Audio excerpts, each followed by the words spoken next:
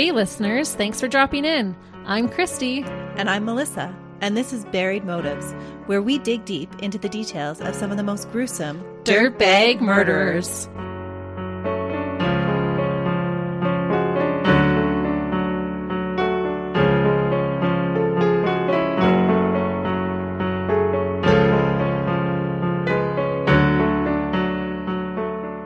Hey listeners, Welcome back to Buried Motives. thank you for joining us today.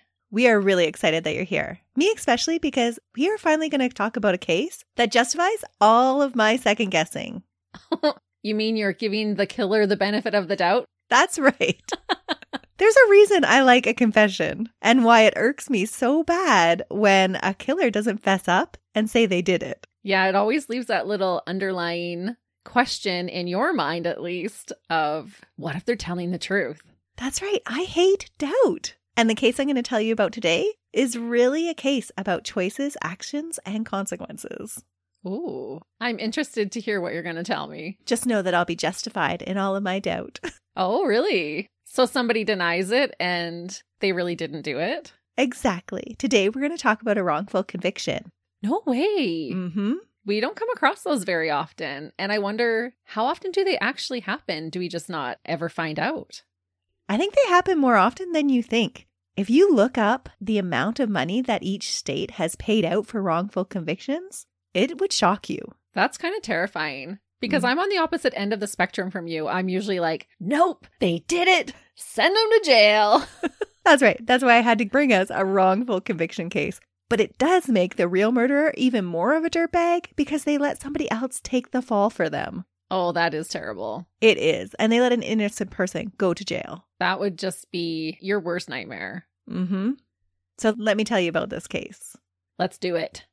I'm curious if you will come to the same conclusions that the investigators did in the first investigation. Oh, boy. So on August 13th, 1986, Michael Morton arrived at work at the Safeway in Austin, Texas, where he was manager, and punched in at 6:05 a.m. Just like every other day, the 32-year-old had shown up for work. As he and the produce manager, Mario, got ready for the day, they discussed their mutual interest in scuba diving and planned to go out the following day together. Mario did not notice anything unusual about Michael's behavior. From all appearances, Michael was having a very typical day. Everyone was oblivious to the shock and horror that would soon be revealed. Just like every other day, on his way home from work, Michael stopped off at his son Eric's daycare to pick him up shortly after 2 p.m. But when he arrived at the sitters, she told him that Michael's wife, Christine, hadn't dropped 3-year-old Eric off that morning. This was very unusual for his wife, Christine. Well, and to not have told him about it if she wasn't going to drop him off. Exactly. For Michael, this sent up red flags everywhere because she was a very organized person. Using the phone at the daycare, he immediately called home. Another man answered the phone at his house. What? Mm-hmm. It was Williamson County's legendary sheriff, Jim Boutwell, the notorious former Texas Ranger that always wore his Stetson hat, and he informed Michael to come home immediately. Oh. Breaking speed limits, Michael arrived at his house to find it blocked off with crime tape. As he pushed his way through among detectives and crime lab technicians, someone pointed at him and said, "That's the husband." Michael's first concern was Eric. He was worried that something had happened to him, and he was eventually told that his son was fine and was at a neighbor's house. While Detective Wood ran point on the investigation, Sheriff Boutwell sat Michael down for questioning at his own kitchen table. Michael said that's when he began to take in the flashes of light that were going off in his own master bedroom, and was unceremoniously told that his wife of 7 years was dead. Michael's response was to jump to the conclusion that she had been murdered. Why else would all the people be there taking photos? Yeah, it's a crime scene. Mm-hmm. But the sheriff took this as an interesting assumption from a man that had said he hadn't seen his wife since that morning, when she was alive and well. It's hard for me to believe that somebody wouldn't make that assumption. That seems like a normal reaction to me. There's crime scene tape everywhere and you're taking photographs in the bedroom. Right. But the sheriff took this to mean, oh, he already knows that she's murdered. Why would somebody jump to that conclusion? So this may be a case of the sheriff making the evidence fit his theory. It is exactly that. Oh. And worse. No. The sheriff told Michael earlier that day the couple's neighbor, Elizabeth Gee, had noticed 3-year-old Eric wandering outside the house in the late morning. Oh. He was just by himself, wandering around in the front yard in just a shirt and a soggy diaper. Elizabeth gathered Eric up and tended to his needs, and then let herself into her neighbor's house because it was very unusual for Eric to ever be left alone. Oh, yeah. Total red flags if you see a little toddler walking outside. Elizabeth had called out to Christine, but when she received no answer, she ventured further into the house and down into the master bedroom. The scene that greeted her is one that I am sure she had nightmares about for the rest of her life. The walls and the ceiling were splattered with blood, and Christine's lifeless body was laying on the bed with a comforter pulled up over her completely, with a blue suitcase and a wicker basket stacked on top of her. Oh, that is odd. Often it speaks to a lot of remorse. Yeah. Well, the covering up, but what's the suitcase and the wicker basket on top of there for? Just to further hide her body. Huh, that's interesting. To confirm her worst fears, Elizabeth said that she felt along the edge of the mattress until she felt 2 feet. Then she kept patting the edge until she found fingers, which led to a hand and then a wrist. When she could not find a pulse, she ran out of the house and called the police. That discovery had been made almost 2.5 hours before Michael arrived home. By the time he arrived, police had already discovered what they thought was the man's motives to kill his wife. When police arrived at the home and began to investigate the crime scene, they found no signs of forced entry, only fresh footprints located just inside the Mortons' fenced-in backyard. While there were some signs that drawers and clothing had been strewn about in the couple's closet, Christine's engagement and wedding ring were lying in plain sight on the nightstand. Other valuables, like a camera with a telephoto lens, were also clearly visible and had been left untouched. The only items ever reported to be missing were Christine's purse and a .45 caliber gun that Michael had stored in the closet, with many other guns that hadn't been taken.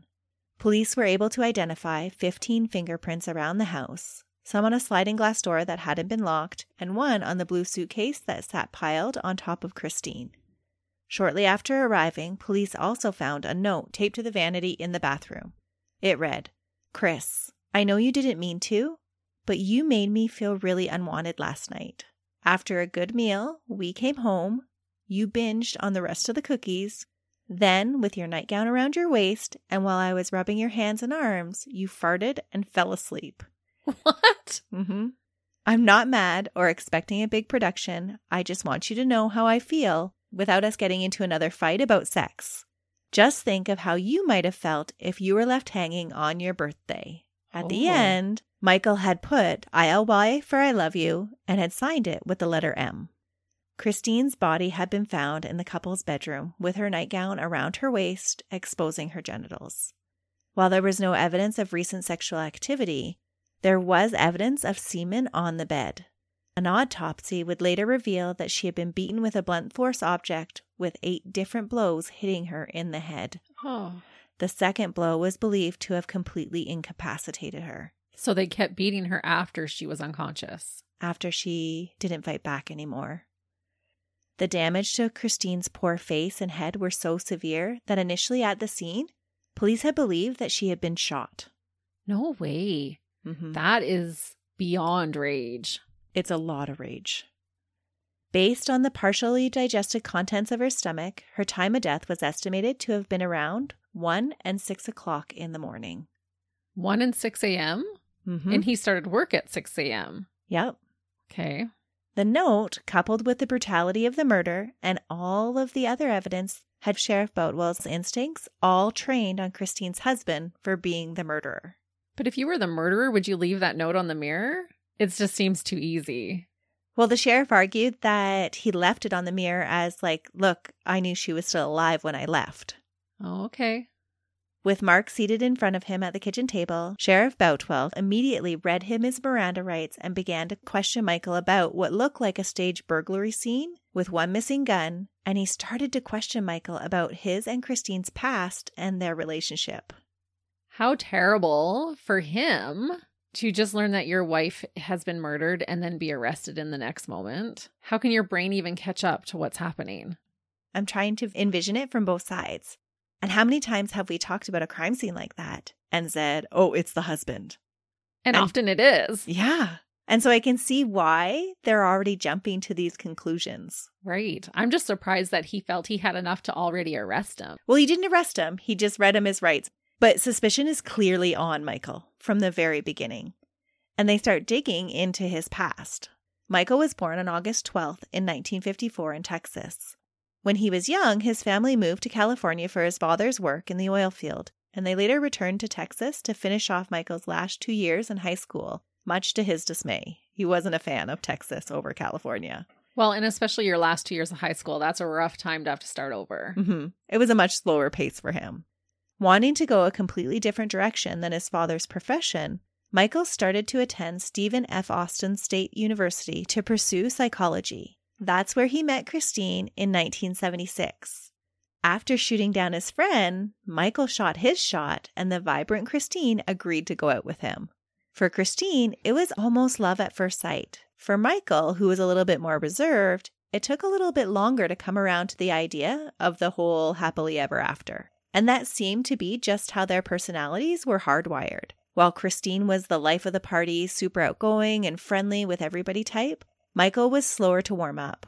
It's not that he was shy, he just wasn't that outgoing of a person. A little more introverted. Mm-hmm. But he was a guy of strong opinions, just like Christine was a woman of strong opinions. And neither were afraid to share them.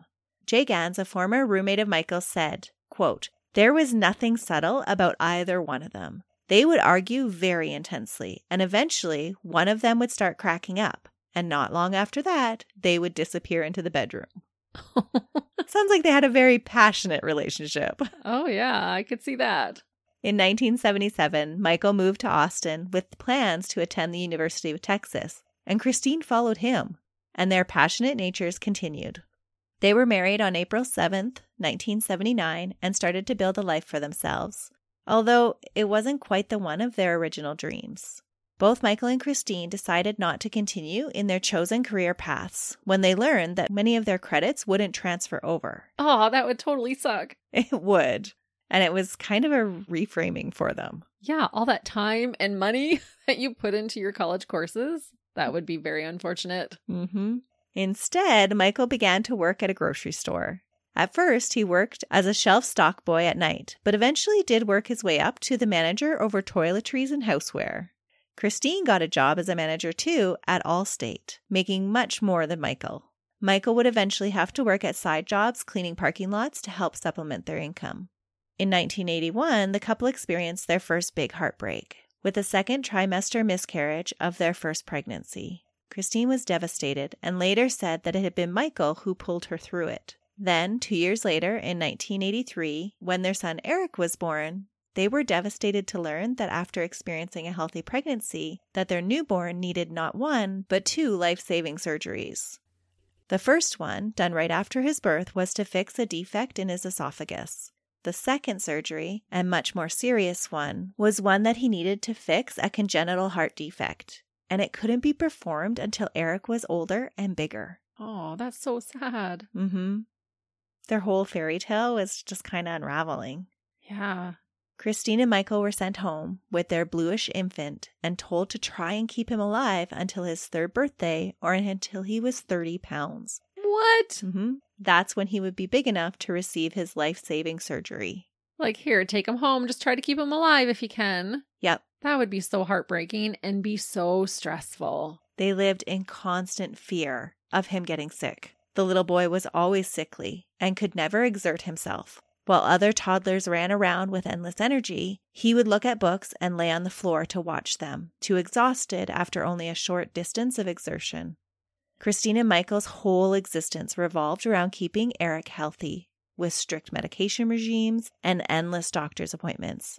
They battled each day to get their son one day closer to his 3rd birthday.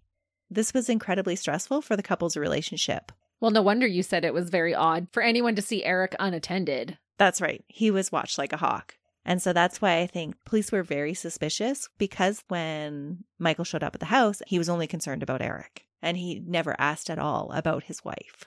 Right. The couple's relationship had always been a little unusual to their friends. They were always known to argue to the point of making their friends uncomfortable. Haven't we all done that before? But this seemed to be like on a regular basis, and it was just because of their personalities. Right. So, as an example, Christine's best friend Holly said that Michael used to like to rib Christine, and his sense of humor could be sarcastic and sometimes crude. A running gag between them involved Michael calling out a derogatory name for Christine, followed by "get me a beer." It was something that they had once overheard a friend of a friend shouting at his girlfriend, and they had made a joke about it. Christine would respond by telling Michael to go screw himself. To the couple, this was a huge joke, but Michael was always known to take these jokes just a little bit too far. Holly said that he, quote, teased her a lot, and he would go right up to the line of what was acceptable, and sometimes he went over it. Aww. When an attractive friend of theirs stopped by the house one day wearing shorts, he told Christine, quote, "Now that's the way you should look." What? Okay, yeah, that's a lousy thing to say. Yeah, it's a jerk. Yeah. For sure. Not okay. No, not at all. But that was just how their relationship was. And he wonders why she doesn't want to have sex with him. Yeah. Why she's like, no, fart on you, good night. Some people just don't think. So true. Now, though, with the added stress of Eric's health, Michael's teasing gave way to more pointed and hurtful comments. That the couple were having a difficult time was no secret to anybody. Michael often complained to his friends about not getting enough sex and about Christine's weight that she had put on ever since having Eric. Yeah, that's a real dirtbag move, honestly.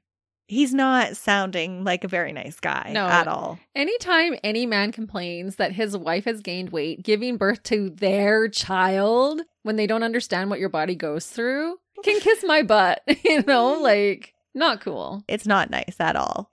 When the couple moved to their new house on Hazelhurst, they had large arguments in front of their new neighbors about the smallest of things, like the size of the deck that Michael was building, or Christine's decision to plant marigolds at the end of the driveway just beyond the sprinkler's reach. So they're getting to the point where every little thing is irking them about each other. Right. And they're having these great big blow-ups in front of all of their neighbors. So imagine behind closed doors. Mm-hmm. Neighbors quickly took sides. Christine's side. She was the only one that made any effort to make friends, learn neighbors' names, and to be social at any chance she got. Just like who she had always been. It's just who she was. She was sweet and she was feisty. Michael, too, though, unfortunately continued to be just like he had always been. A little prickly around the edges. If our neighbors was saying, oh, I don't like how fat my wife is since she's given birth, I'd be like, well, are you going to stay home and cook dinner so she can go to the gym? Are you going to clean up so she can have the time to take care of herself? Sorry, I'm still not over that part. Christy's not. Christy's already to call him the dirtbag. You're right there with Sheriff Beltwell. I'm not saying he's guilty, but I am saying he's a dirtbag. Yeah. His behavior is not becoming of him at all. No. Their neighbor Elizabeth made no secret of the fact that she considered him downright rude because he would spend hours doing landscaping in his yard and not once wave or nod at any of his neighbors. Well, I don't know how rude that is, but some people just like to keep to themselves. But it was such a contrast between Christine and Michael. Right. In June 1986, just before his 3rd birthday, Eric was finally big enough to have his open heart surgery.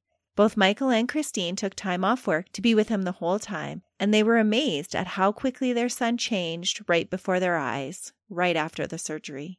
By the time they brought him home from the hospital, he had a glowing pink color and was running around just like the rest of the toddlers, laughing. Oh. 6 weeks after Eric's surgery, the three had gone out together to celebrate Michael's 32nd birthday. They went out to the City Grill, a trendy restaurant in downtown Austin, for a rare night out. Delighted to watch their healthy boy mow down on his favorite food and ice cream. When they got home, Michael put Eric, who had fallen asleep on the ride home, into his bed, and then once he and Christine were alone, he put in an adult video that he had rented for the occasion, hoping to spark some romance. It is his birthday after all. That's right. He's hoping to get lucky. And it's been a while. Yeah.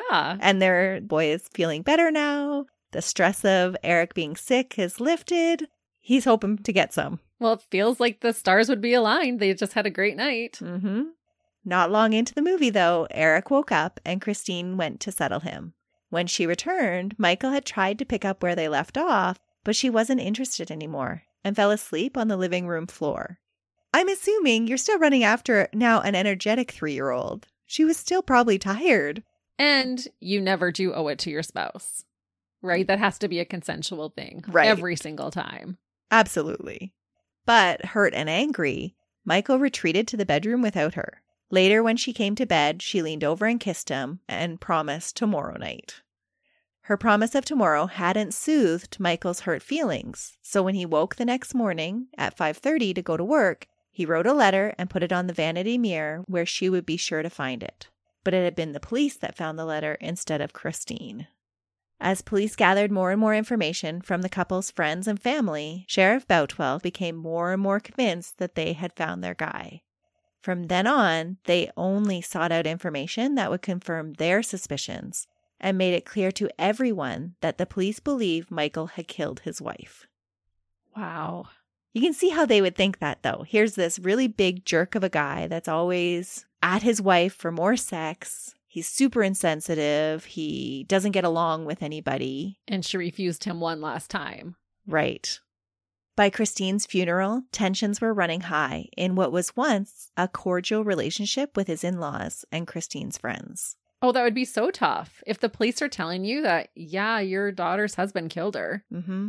Sheriff Boutwell was confident enough to make statements to the media about there being no need for public alarm because he seriously doubted that we have a serial murder running loose in the area, convincing everyone that they knew exactly who was responsible and that no one else needed to worry about anything. With suspicions high, Michael's behavior was scrutinized with a very specific lens. And it's kind of shocking that he's telling the media, yeah, we know that this is our guy, but they haven't even arrested him yet. Right.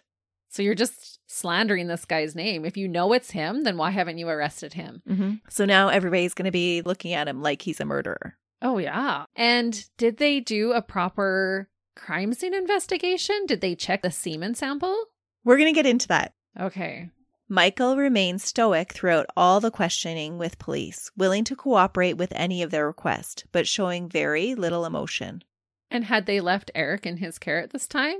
Mm-hmm. For the following 6 weeks until he gets arrested, Eric does remain in his care. But while he's still even sitting at the kitchen table, he's not showing any emotion. He's just found out his wife is dead, and they're not seeing any emotion from him. The only time that he did start to show emotion was he started to cry when he saw Eric. And the sheriff took this as an overwhelming sign of guilt. He felt like, oh, you just saw your son, and that's when you're feeling guilty. Like, oh, I just killed your mother. Right. On the night of the murder, when police turned the house back over to him, Michael chose to stay in the house. Oh, you said it was a super bloody crime scene. The bedroom was, yep. Michael would later say he wanted to keep Eric's routine as much the same as possible. He later said he couldn't sleep the whole night and he just wandered from room to room. But after the bedroom was repaired and repainted, he did start to sleep in it again. Yeah, I don't know how I feel about that because I've obviously never had that happen. Well, it reminds me of that Ireland case that we did. He kept everything the same and would walk people through, reporters through the crime scene. Right. I have thought of that case actually while you've been telling this one. There's a lot of similarities between the two of them. But his behavior was a little bit odd. But then when he explained why he did these things, it kind of made sense. Later, he says that he stayed in the bedroom that she was murdered in because he could still feel her presence there. Okay.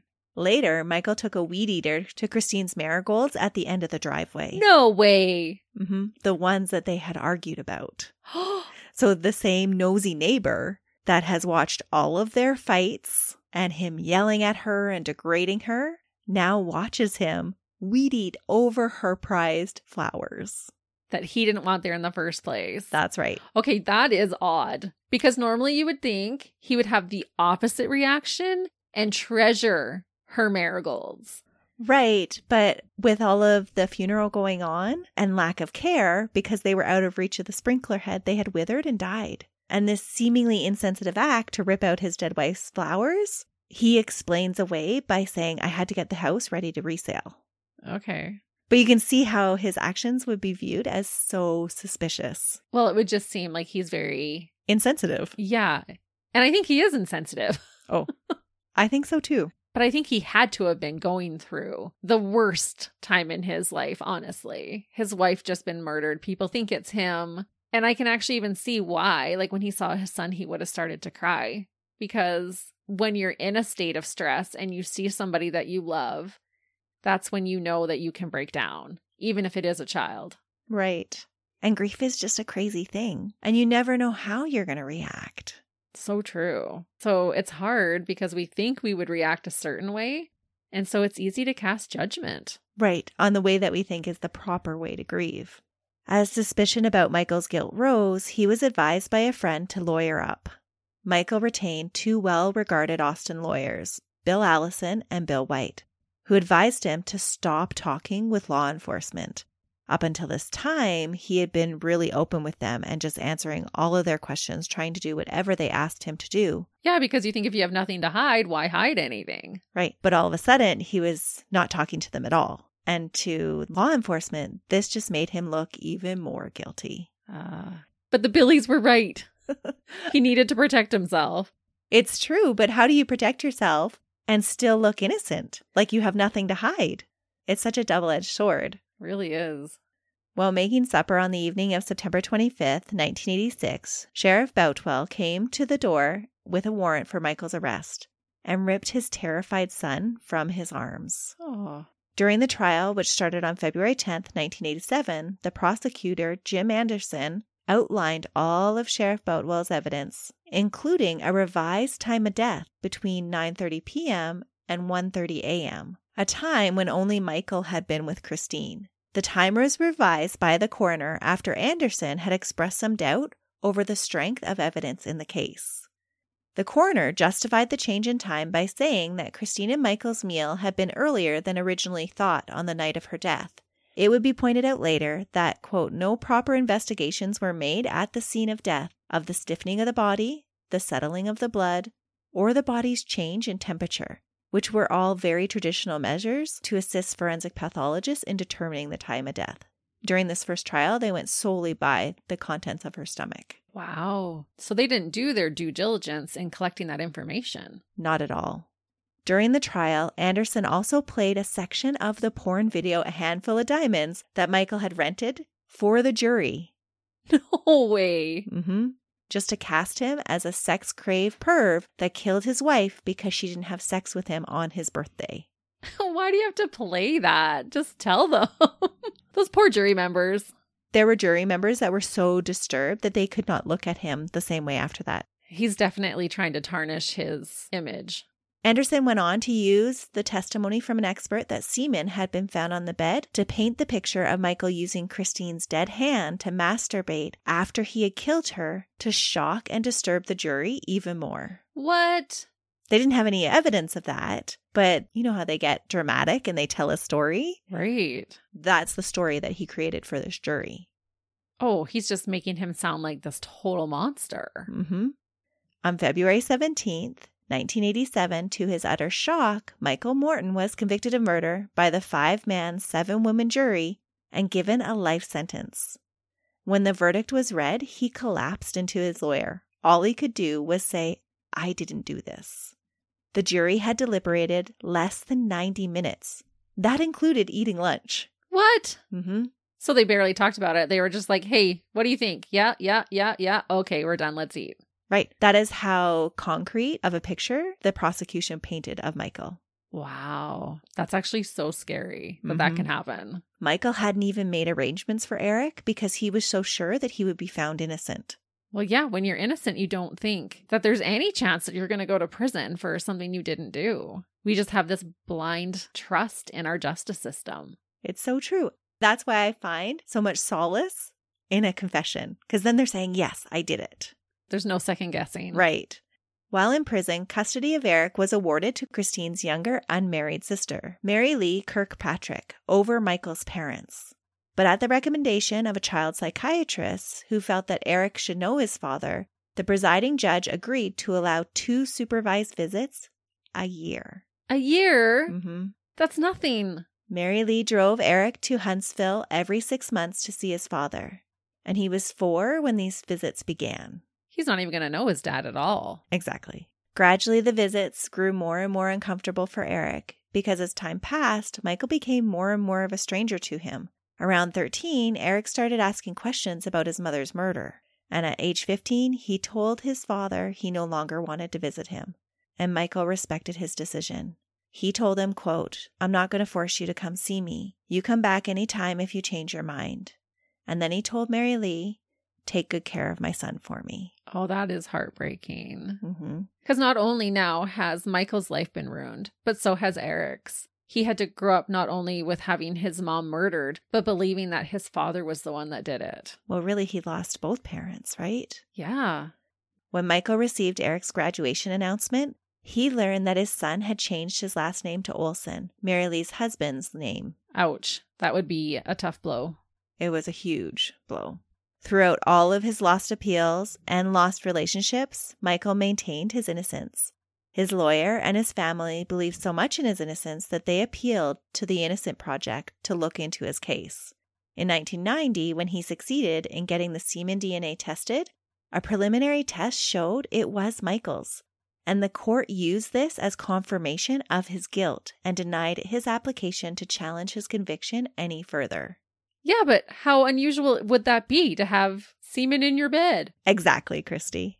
And we'll come back to that semen stain, the one that he supposedly created with his wife's dead hand. Oh, that is so disturbing. In October 2008, after agreeing to take the case, lawyers from the Innocence Project found some really questionable behavior of the investigating officers and the prosecution team in the case reports.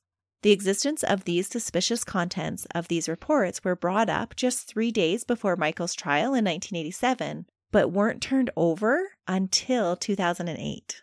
So his original lawyers had said, there's something going on here. We need to see all of the evidence. And they never turned anything over. For like a decade. Mm-hmm. The lead detective, Detective Wood, had never taken the witness stand during the trial. This is very unusual and very suspicious. And it was purposely done by the prosecution so that Detective Wood's notes couldn't be entered into evidence. Oh, that's so dirty. Mm-hmm.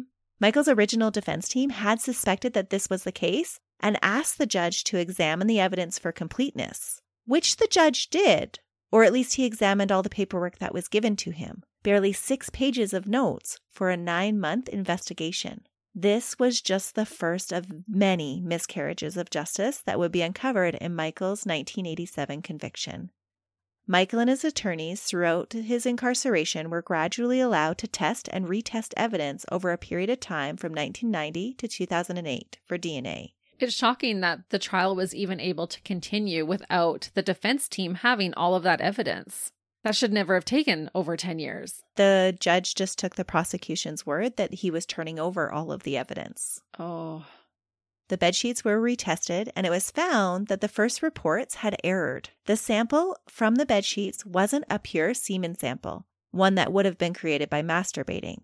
Instead, the sample was found to have been a combined sample, indicating that the couple had had consensual sex probably days before the murder. Ah. Just like you said, it's a married couple's bed. There's going to be evidence of sex in it. One by one, pieces of evidence were retested and placed further doubt on Michael's guilt. The final piece of evidence that was tested was a blue bandana that was found by Christine's brother in the construction site behind the Mortons' house. This testing was fought by the prosecution and had been denied several times by judges that had connections to the original prosecution lawyer. He just found a blue bandana behind the house? Yep. The day after the murder, Christine's brother, John Kirkpatrick, was playing detective at the house. And I think maybe he already felt like the police weren't doing a good enough job. He had to have been. He surmised that the killer had entered through the sliding door and then took a guess that he would have exited through the backyard over the fence into the construction site behind the house. That's what made sense to him. So he's literally standing at their backsliding door being, if I was a killer, what would I do? He said he tried to get into the mind of a killer. So he and his wife walked the path, and that is when they found the discarded blue bandana that looked like it had blood on it. Oh my goodness. John carefully collected it, touching it as little as possible, and put it in a Ziploc bag and immediately turned it over to the sheriff's office. but its discovery did not spur law enforcement to comb the area behind the Mortons' home for any additional evidence. Did they test the blood on it? They do eventually, but not right away. Oh. It had simply been logged into evidence and never re-examined again after confirming that there was blood on it. This is such bad police work. Mm-hmm. You get a bloody bandana from behind the house and you're like, yeah, just file that baby away. We don't need to test it. Yeah, they knew it was bloody, but at the time DNA testing wasn't available. But blood type is. Mm-hmm. So when tested in 2008, it was confirmed that it did have Christine's blood on it, along with the DNA profile of someone other than Michael. When ran through CODIS, there was a hit to a known felon, Mark Allen Norwood. I can't believe that this has taken this long. And he has been sitting in jail and basically lost out on his own life. For almost 24 years. Wow. Was the original prosecutor and sheriff still on the force when all this happened? We're going to come back to where they're at in their careers in a little bit. Because I'm curious how you would feel being that sheriff who basically strong-armed everybody into convicting this man. Well, they thought it was all a schmoz. They firmly believe that Michael did it, even when the evidence comes out that he didn't. They still do. Mm-hmm. Oh, that's nasty. Yep. We'll come back to Michael's conviction and the other stuff that went on to cause this false conviction and let the real dirtbag get away with another murder. Oh, man. Mark Allen Norwood was born on March 29th, 1954. He was the oldest of 3 children born to Dorothy May and Marks Thomas Norwood. His father was an intelligence officer for the U.S. Air Force, and the young family moved around a lot while Tommy was stationed both stateside and internationally. After spending time in France, California, and Guam, the family eventually settled in Austin, Texas in 1970 for Tommy to work at the Bergstrom Air Force. In Austin, Dorothy took a secretary job and the family appeared to be close-knit and religious. There was no signs of any abuse or anything like that in Mark's history. With the move back to the States, Mark had difficulty adjusting, and in the 11th grade, he dropped out of Crockett High School and joined the Air Force, following in his father's footsteps. While stationed in New York, he met Jo Wynn, and the two had a little girl together. In 1974, he was honorably discharged due to a knee injury, which I believed he sustained while he was in the service.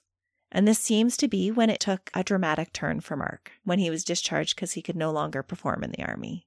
In 1980, now living in Nashville with Joe and his daughter, he was caught stealing an engine out of a Chevrolet Chevelle with a friend. At the time of the arrest, he was also charged with receiving stolen property and driving around a stolen van. When facing the judge for the offense, he pleaded for leniency from the court for what appears to be his first offense, saying that the realization that his actions could have landed him in jail had been a real eye-opener for him and Joe. The court sentenced the veteran that had fallen on difficult times to 5 years of probation for his guilty plea. Apparently for Joe, though, this jail scare had been a real eye-opener because the two were divorced in 1981, and Mark got ownership of their 1974 Chevy van in the proceedings. After his divorce, Mark became involved with a 15-year-old named Judy. Aww. Mark was around 27 when they met. Her parents weren't overly excited about the couple's relationship. Yeah, no. He's already married, divorced, and has a kid. Mm-hmm. And she's 15. Yep. And I doubt that it was all about the age gap. He was not a good influence and had been involved in several small-time criminal ventures. On top of all that, he could be a violent guy that would just lose it. Oh, man. He had a lot of frustration with the world and he would just take it out wherever he could. Oh, can you imagine that being your 15-year-old daughter? You would just want to pick her up and leave the country. Mm-hmm. Hide her away from them. Yeah. Over the next 2 years, Mark continued his downward spiral into crime. Arrest records show that he was charged in 1983 in Nashville for malicious mischief, assault with the intent to commit murder, aggravated assault with a weapon, and contributing to the delinquency of a minor, whom I assume that's Judy. Likely. Mark's charges and criminal life didn't dissuade Judy from what she believed was love. At the age of 16, the two were married in 1983 after Mark had persuaded her to emancipate from her parents. Oh. Judy was now carrying Mark's second child. In January 1984, Mark took his new bride and his 4-month-old son back to Austin, Texas, and began to work as a carpet installer and as a construction laborer. One of the apartments that they had moved into was 1405 Justice Lane, just a short distance from the Mortons' home at 9114 Hazelhurst Drive. The Mortons lived in a half-built subdivision that was surrounded by ongoing construction. 100 yards from their back door was the job site that Mark was familiar with. In 1987, while the authorities were busy wrongfully convicting Michael Morton of Christine's death, Mark continued his life of crime, undeterred from the murder that he had just committed. Oh, he must have been just laughing with the sheriff going on TV saying, "We got our guy." That would have just put fuel in his fire. It would have made him feel invincible. Totally. Dorothy, Mark's mom, said that when the 1980s recession hit, the little family struggled financially and frequently had to have yard sales to sell their belongings for extra cash. She was oblivious to the fact that these belongings were all stolen goods that Mark was taking from people in and around his neighborhood. Yeah, I believe that. In 1987, he was charged with felony theft after neighbors reported that the items that had been previously stolen from their houses were showing up in yard sales at Mark's home. He's not even smart enough to move the garage sale. No. Have your own neighbors come and buy their things back. Exactly. Some of the clothing items he stole still had the original owner's initials in them when he tried to resell them.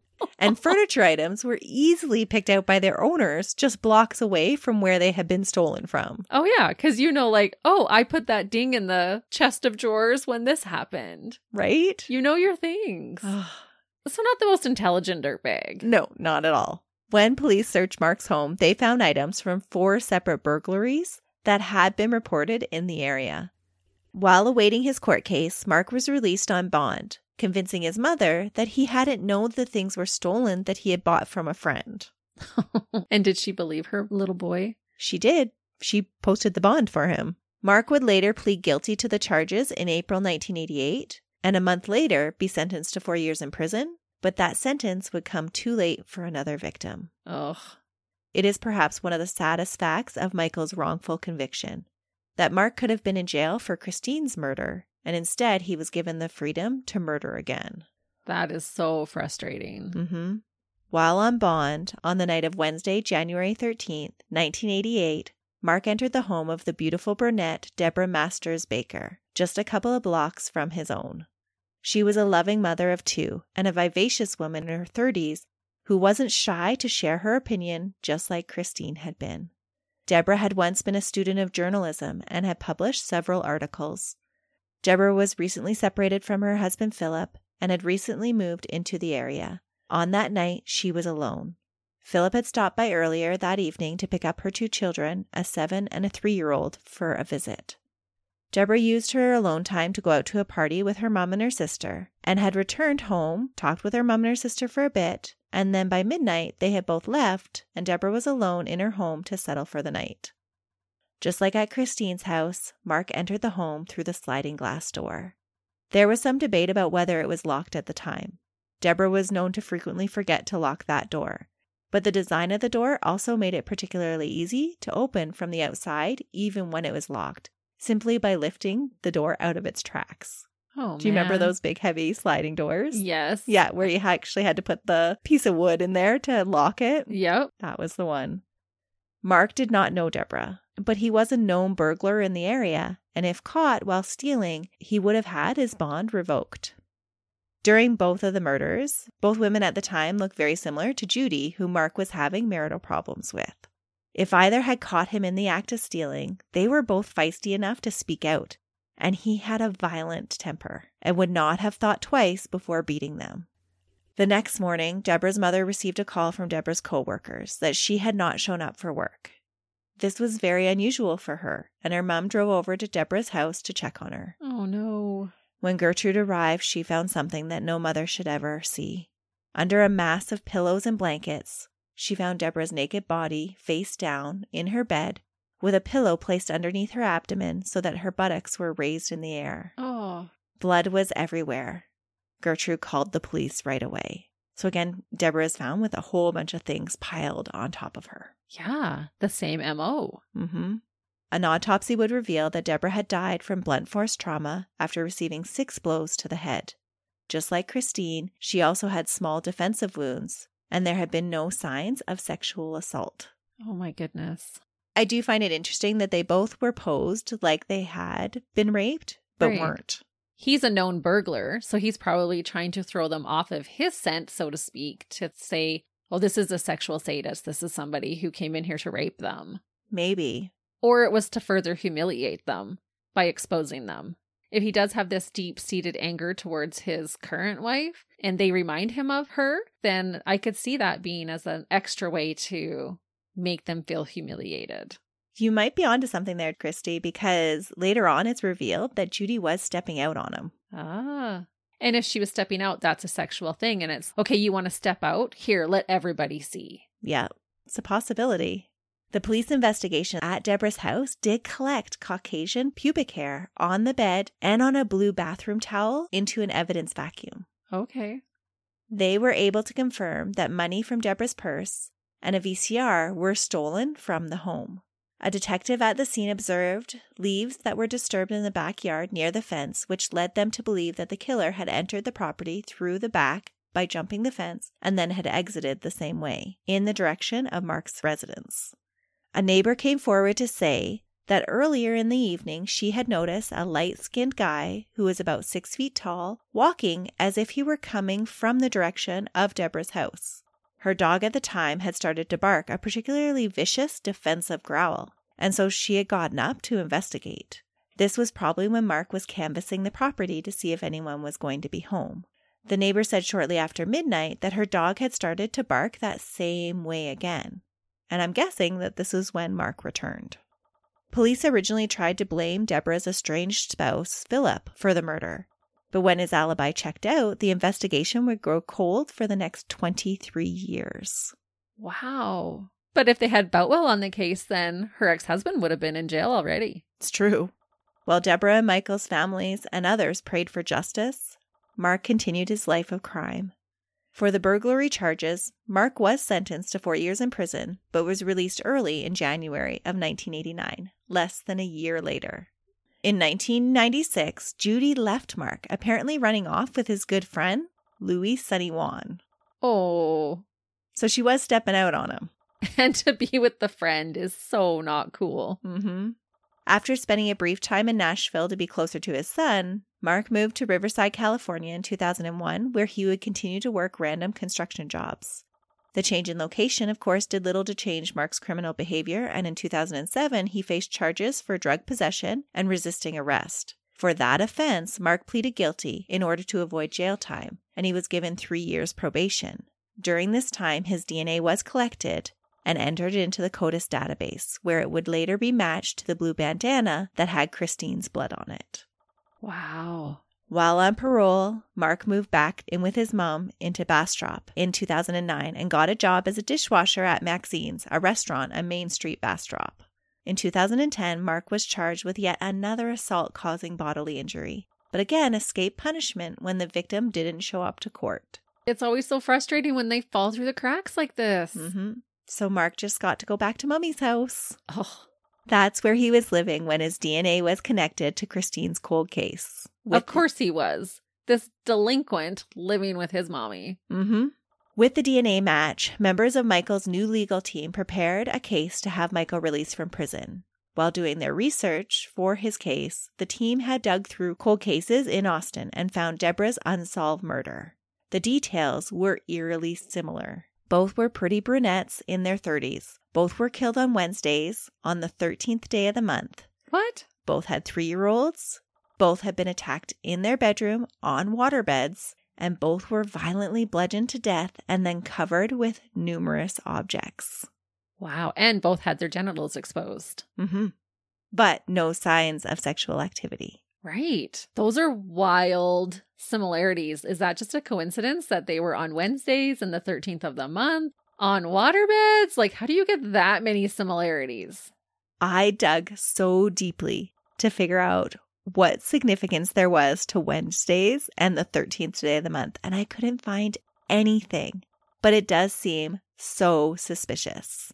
I wonder if he found out that Judy was cheating on Wednesday the 13th. Maybe. I don't know. But I do think that it is so telling that both of these women matched her profile. Right. That is wild. Because, I mean, it could be a coincidence. some of those things, but for all of that to line up together is pretty remarkable. It is. And if the date had been significant for Mark in some way, then it would explain why he was so easily triggered. That maybe he wasn't going in to murder these women, but he was already feeling emotionally charged on that date because something significant had happened. True. It is all very interesting. And even just the opportunity of these women were home alone at the time. Mm-hmm. Because to me, that feels like you had to stake that out. How would you know? It appears like he was staking them out to steal from them. Right, but he had to have known then if he was staking them out that the women were in there. If you're going to stake it out to rob, you wait till it's unoccupied. Why didn't he rob them when they were out for their birthday dinner? Right. And nobody was in the house. And even with Deborah, she had just been out at a party with her mom and her sister, and the house was empty. And he had been there earlier in the evening to know that she wasn't home then. Yeah. So I don't know if he can just say, oh, I was robbing the house and I was startled by them and one thing led to another. I don't buy that. It is very curious. Michael's investigative team reached out to the Austin Police Department and told them that they may want to test the DNA from the hair follicle that had been collected so many years ago against Mark Norwood's DNA. When Austin police approached Mark for the DNA sample at his mother's house, they showed him a picture of Deborah, and Mark denied having ever seen her before. The DNA match was approximately 1 in 377.2 billion. Oh my. Owing to a unique genetic mutation. Bullseye. Mm-hmm. Investigators, doing their due diligence, investigated new leads now that they had an idea where to look for evidence. They were able to track down the .45 caliber gun that had went missing along with Christine's purse. They found that it had been sold by Mark to Sonny, Mark's ex-friend that had run off with his wife shortly after Christine's murder. No way. Mm-hmm. That came full circle. It did. Mark was arrested in November 2011 for Christine's murder, and a year later, in November 2012, was indicted for Deborah's. Mark's family refused to believe that he had been connected with the murders. They believed that he was targeted for the way that he looked. Mark's brother Dale, who had always affectionately called Mark Woodstock because of his long gray hair and shaggy beard, said his looks always made people think he was a troublemaker. His mother said he was often mistaken for a drifter, but that he was just a family man who liked to work and fix things. And steal things. Mm-hmm. And murder. Exactly. It seems that Mark's whole family were blind when it came to his past arrest record. They explained away any evidence that connected him to the crime, saying things like, someone else must have picked up the bandana that Mark had discarded and used it to wipe up Christine's blood. Yeah, that's not likely that someone's going to take the bandana, go into the house, put a few drops of blood on it, and then take it back out of the home. A lot of their theories didn't add up.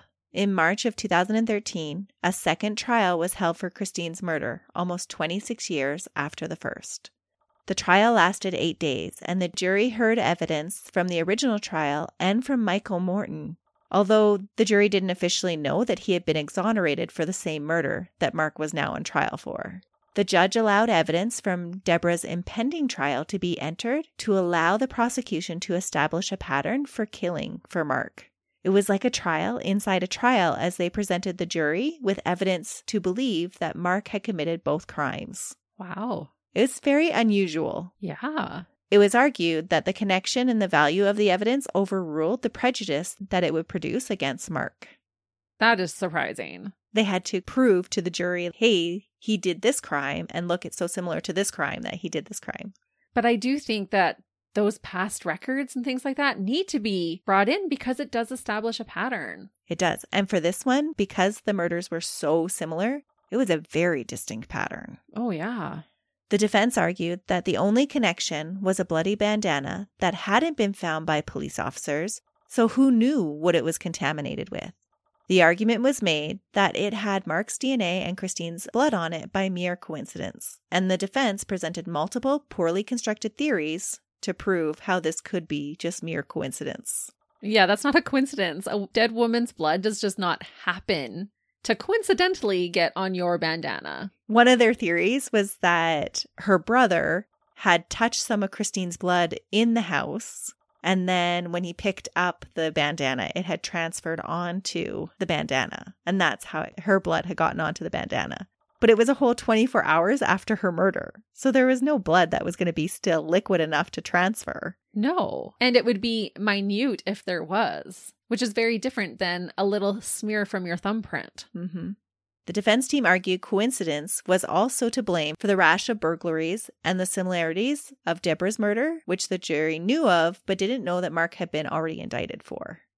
After about 3 hours of deliberation, Mark was found guilty of murdering Christine. At the request of Christine's family, the sentence of death was taken off the table, and instead, Mark received an automatic life sentence. Oh, I'm so surprised. I'm actually not surprised because they had just seen somebody else wrongfully convicted for it. So I think you would be a little gun shy, wouldn't you? Oh, I could see that then, I guess. Because they believed that Michael had killed their daughter. That's right. Throughout Christine's trial, Michael, along with his family and Christine's family, became close with Deborah's family, and they were all supportive of each other. Michael also showed support towards Mark's family. After the verdict was read, Mark's brother Dale broke down and apologized to Michael. Michael embraced both him and Mark's mother. Michael said he could relate to their shock and despair. Wow. For as much of a jerk that we called Michael in the beginning, he really has stepped it up in this part of it. He went through a life-altering experience. He really did. You can tell he did not come out the same person. No. How could you? You couldn't. I think that would have taken a lot, too, for Mark's brother Dale to apologize to Michael. Because what a horrific realization to come to that, okay, my brother, it's not only bad enough that he murdered these two women, but then to know that this other man was held behind bars for over 2 decades because of my brother's actions. Well, I think Dale's apology actually had more to do with he just felt bad that that had happened to Michael. I don't think it was an admission that Mark's whole family now believed the guilty verdict because his mother and his sister Connie do still claim that Mark is innocent. They felt that now Mark was just facing the same trial that Michael had faced with a wrongful conviction, and it was just history repeating itself. No way. So they're trying to use this horrific experience that has happened to Michael to say, oh, this is what's happening to our son now. Exactly. Ew. And Mark does the same thing. He didn't feel any remorse.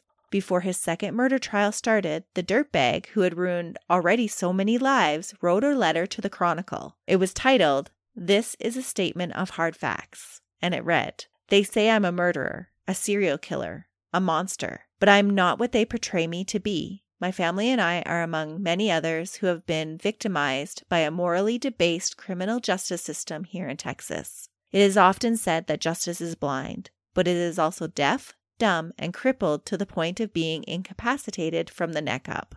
Most people do not see a massive breakdown in the justice system, but it's definitely in trouble in a serious way. Michael Morton wrote a book and professed truth, innocence, and justice in it, without knowing all of the hard facts. In the absence of hard facts, it leads to speculations and assumptions, which leads to false perceptions and interpretations. You are not supposed to draw any conclusions until you have all the hard facts.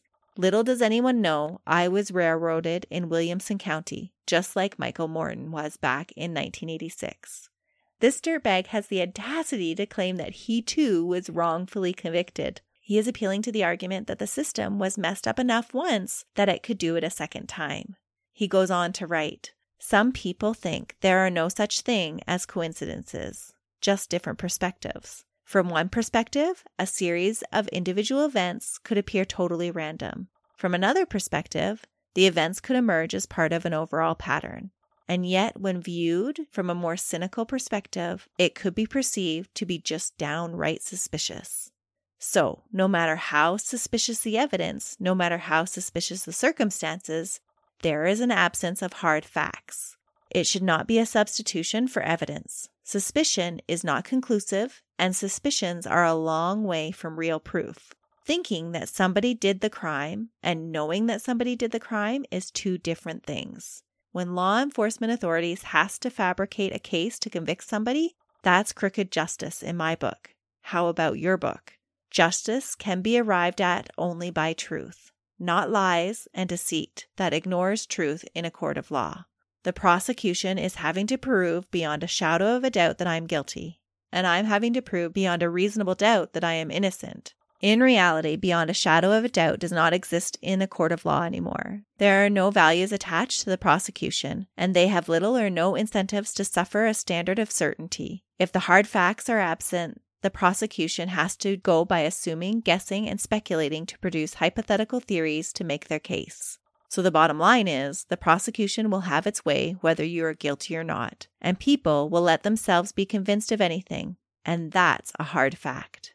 Ask Michael Morton.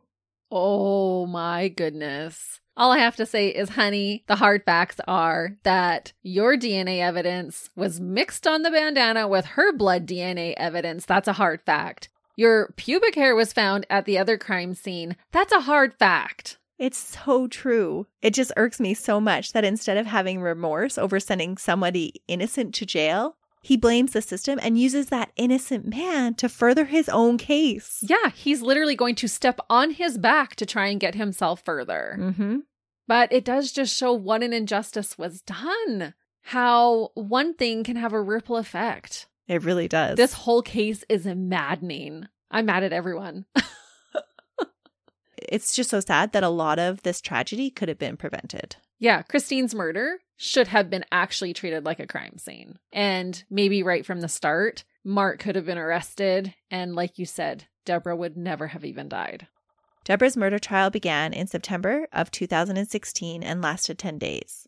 Again, the judge allowed evidence from Mark's other murder trial to be entered into evidence because of the similarities. The defense tried to point out other scenarios of how Mark's pubic hair had gotten into Deborah's house, but again, the prosecution was able to convince the jury of his guilt, and it only took 90 minutes this time. With lunch? Because that's how long it took for Michael's trial. No. Interestingly, both of these juries deliberated longer than they did on Michael's trial. Wow. Mark, to this day, continues to maintain his innocence, and his remaining immediate family continue to proclaim it too, unable to believe that Mark could ever commit something so violent despite his past. In 2014, Mark's appeals for his convictions were overruled. He is currently incarcerated at the James V. Allred Prison in Iowa Park, Texas. He will become eligible for parole on November 9th, 2031. That's not that far away. It isn't. That's a scary thought. Mm-hmm. And that is the case of a disgusting dirtbag that robbed the lives of two beautiful women and refused to take ownership, allowing an innocent man to take the fall for him, the loathsome, lifelong criminal, Mark Norwood. Wow. I just have so much going on in my brain right now about that case. That was wild. But now you understand why I find it so hard if there's no confession. Even with Mark, I'm still like, oh, I still have more questions. There aren't enough answers for me yet. Yeah, because there wasn't all these super hard facts, but there were still some. Oh yeah, the DNA definitely helped. But I think I would be the worst person on a jury, honestly. Yeah, you would. Yeah. Select me for your jury if you need one. Don't select me. But I think the thing with Michael's case is there wasn't those hard facts. It was just assumptions. Yeah. There was not one thing that they could prove. Even the masturbation, they didn't even prove that. No, they just made up a whole bunch of stuff and went with it. Right. And then that was actually disproven later. Mm-hmm. So before we sign off, I just want to wrap up a couple of other things with the dirtbags and the good guys in this case, because there are so many things still happening. After the trials in 2013, in an unprecedented action, Ken Anderson, the prosecutor in Michael's original trial, was held accountable for his contribution to the wrongful conviction. Good. You even kept out evidence. Mm-hmm. A large contributing factor to why Michael had been wrongfully convicted was the blue bandana's significance and how it was overlooked. But that was just one of many supposedly overlooked pieces of evidence. After his exoneration, it was learned that Sheriff Boutwell and Detective Wood had uncovered or received several pieces of evidence that would have pointed to Michael's innocence and Mark's guilt. Several neighbors at the time of the investigation told police that they had repeatedly seen a van canvassing the area around the back of the Mortons' house and had seen someone that matched Mark's description walking off into the nearby woods behind the house. Police records also indicated that Christine Morton's Visa card that was in her missing purse may have been recovered in a San Antonio jewelry store on August 15th. Just a couple of days after the murder, another woman had attempted to use the card. A San Antonio officer did alert the sheriff and said that he could point her out, but the sheriff declined. What? In a note found 25 years later in the sheriff's file, a deputy mocked the notion that Christine's purse really had been stolen, writing, "Of course we know better." Oh my gosh. There was also a check that had been in Christine's purse that was cashed with a forged signature on it after her death. The check had been canceled, and Detective Wood received a report of the incident on September 27th, 1986, long before Michael was arrested. And this is really a kicker. 9 days after Christine's death, her mom, Rita Kirkpatrick, told police that Eric had talked to her about a monster that had hurt his mummy and broke the bed. Horrifically, it appears that Eric had been present during the murder. Oh my gosh. According to Eric, the murderer was not Michael, but a monster. Eric described the crime scene and murder in great detail. He said the monster wore red gloves and hit his mom with wood, and there would be wood splinters that were found in Christine's wounds. Specifically, he said that Daddy was not home when it happened. Sheriff Boutwell told Rita that Eric was unreliable because of his age and made her feel foolish for believing his recount, even though Eric had shared several things about the crime scene that had not been released to the public. Police chose not to follow up on this tip. No way. I'm sorry, but a 3-year-old knows the difference between a stranger and his daddy. Eric had also mentioned the monster to Michael too one night after the murder, when he was cleaning up the bathtub. Eric had asked him if he knew the man in the shower with his clothes on. Michael at the time was horrified with the realization that Eric had seen something and arranged for him to go to therapy. He says he didn't tell the police about the comment, though, because he didn't want his son to be more traumatized by their questioning, especially after the way that their questions had traumatized him. At the time, he still didn't fully grasp that they were gunning for him. Later, he said the comment was inadmissible because it was hearsay, and it just looked like he was making up a story and using his son. Oh my goodness. None of these leads were looked into. And of course, none of this information was shared with the defense team, let alone presented to the 12 jurors that would determine Michael's guilt. The inquiry determined that it was Anderson that had confirmed with Sergeant Wood that he had turned over everything to the judge. He only had turned over what he believed would be admissible in court. What? You don't get to make that decision. Ken Anderson was forced to resign as a judge and was legally charged with prosecutorial misconduct. He wasn't remorseful about not turning over evidence and called the inquiry, quote, "so bogus, it's unreal." Oh, then he's been doing this his whole career, if he feels justified in it. Yeah. His only attempt at an apology was to admit that, quote, "the system screwed up." No, you are the system, honey. You screwed up. Yeah. He didn't take personal responsibility at all. He should have to spend 24 years in jail. Do the same thing that Michael did. Instead, he portrayed himself as a victim of a media frenzy and said that he could not think of anything that he could have done more a quarter of a century ago that would have caused a different outcome. And I think, yeah, you could. You could have chosen not to be a dirtbag and turned over all the evidence. Yeah, get off your lazy butt and actually look into all of these leads. Right? He was just so wrapped up in protecting his own reputation that he talked the coroner into changing the time of death. Right. He was literally changing the evidence to fit his theory. So he wouldn't look bad and he wouldn't lose the case. Oh my gosh. So you take your ego above the whole life of a man and his son. And even beyond that, the whole trust in the legal justice system. Right. And the life of Deborah. Did he only have to step down?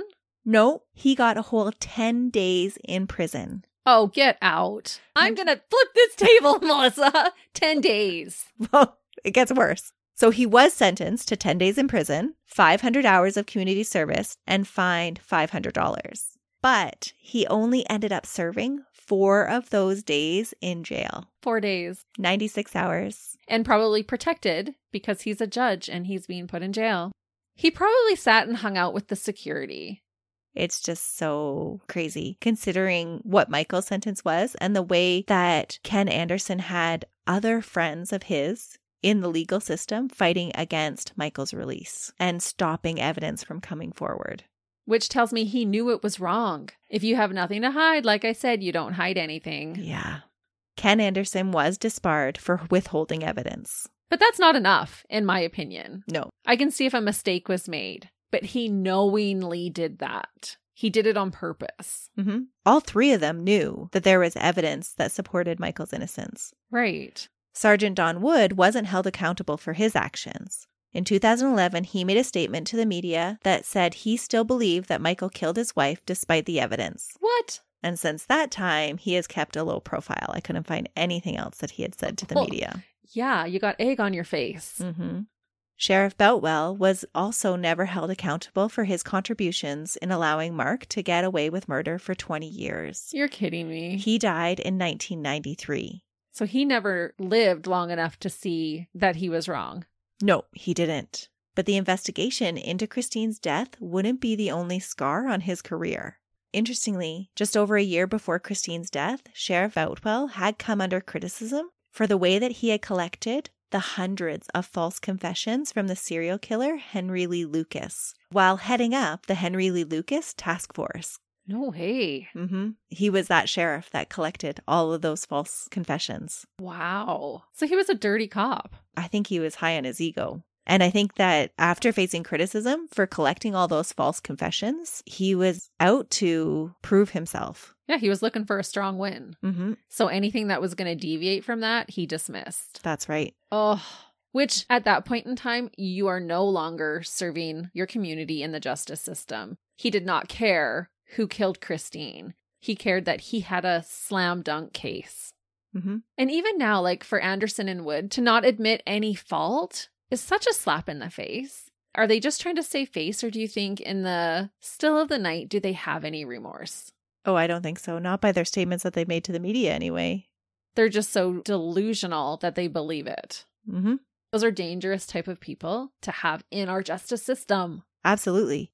The inquest into Christine Morton's murder investigation attributed the shoddy police work and the prosecution cover-up to tunnel vision. Once the police and the prosecution had decided that Michael was guilty, they were blind to all other possibilities. And tragically, that tunnel vision had created an avenue where Mark could murder again. And the other thing with that, too, is then any other people that they have put behind bars can now use this as a means for their own appeals. Mm-hmm.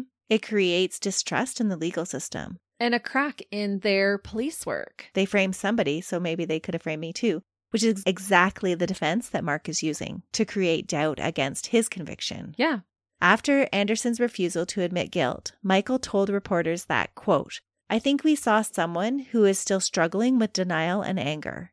This is a man who has been in a position of power for almost 3 decades, and for the first time has had to answer for his actions, and he is very uncomfortable with that."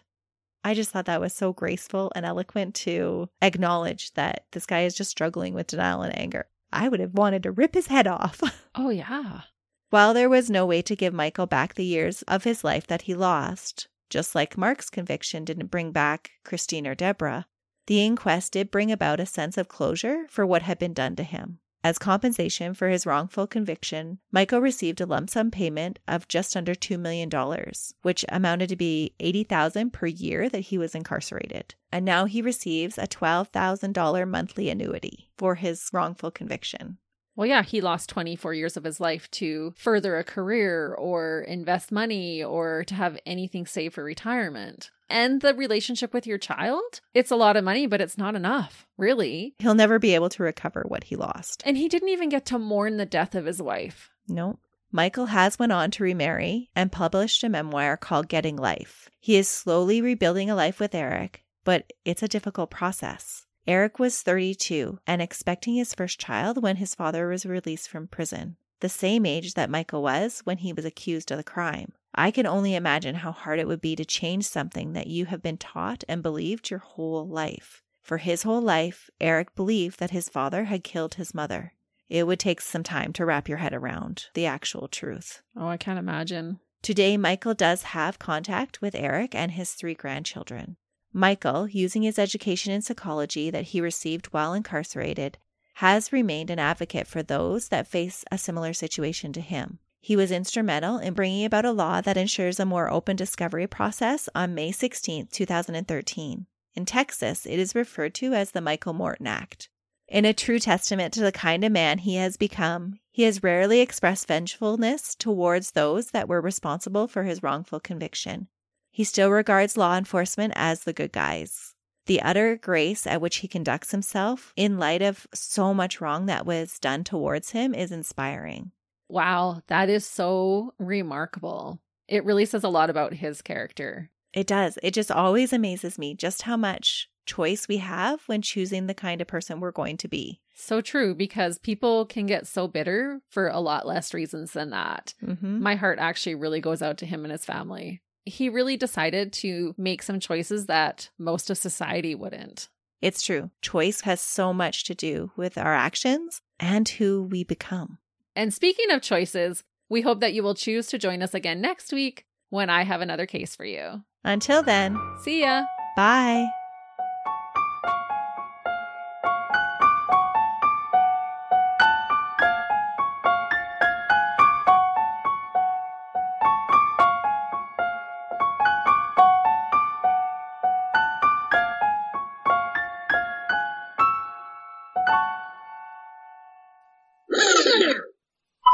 I got my glasses on. Melissa said, get a little closer. Don't be shy. Because wasn't that like a Folgers in your cup or something? Is that part of that commercial? No. Coffee breath, though, doesn't scream, get a little closer. Ew. Get far away. Boop. Like pop him back. It's so funny. That show brings me joy. She used to watch murder shows. Now she watches magic shows. I'm curious if you're going to be ready to convict the right killer. Oh, you're not going to tell me who it is? Oh, man. What if I pick the wrong person? No. You're going to know because I already told you not the husband. Oh. If it was my birthday, I might too. But how many times have we talked about a case like this? And we're like, oh, why can't they see it? It's right there. Like all of that evidence just lines up. Right. You can see how he's looking that way. Sorry, should I not say that out loud? But it's true. Is it like a murder van? Yeah, it's the Chevy creepy white kidnapper van. You've got an idea there. I didn't think about that one. They were able to track down the missing 45 that had went missing. The missing 45 that went missing. Wait till you hear what then he I'll be says. like, well, maybe he's innocent. Yeah. Sorry, you can't put that in there. In reality, beyond a shadow of it. Sorry, I can see that little, it's like a fruit fly or something. I know, and it's like, I'm afraid it's going to watching fly into my mouth. He's like, goes here. And he like comes over here. Like he's making his rounds around you. Sorry. I have a sentence that just says the date. How awesome is that? Awful at proofreading. What? I'm laughing at my own writing because I have the rest of the sentence right below it. Sure, that little bug's over at me now because I laughed at you. That's right.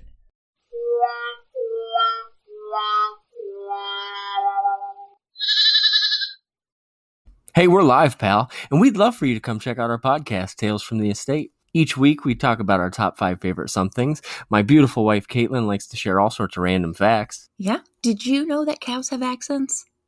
We did now. But we also review all sorts of snacks and other great things. And so if you love everything random, I think you'd enjoy Tales from the Estate. So come check us out. Yeah. Okay, thanks. Bye.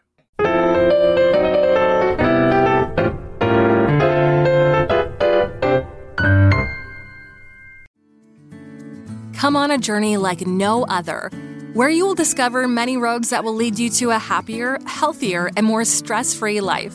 And the beauty is, you don't need any vacation time for this adventure. The journey will come to you. Join Avery Rich on your very own journey into yoga. Along the way, she will demystify yoga poses and guide you into a yoga posture or short sequence, all in less than 15 minutes. You have nothing to lose but stress. The Journey into Yoga podcast. It's not for people who like yoga, it's for people who don't like yoga. Follow or subscribe on Apple Podcasts, Spotify, Amazon Music, or at averyrich.com. Another Sound Off Media Company podcast.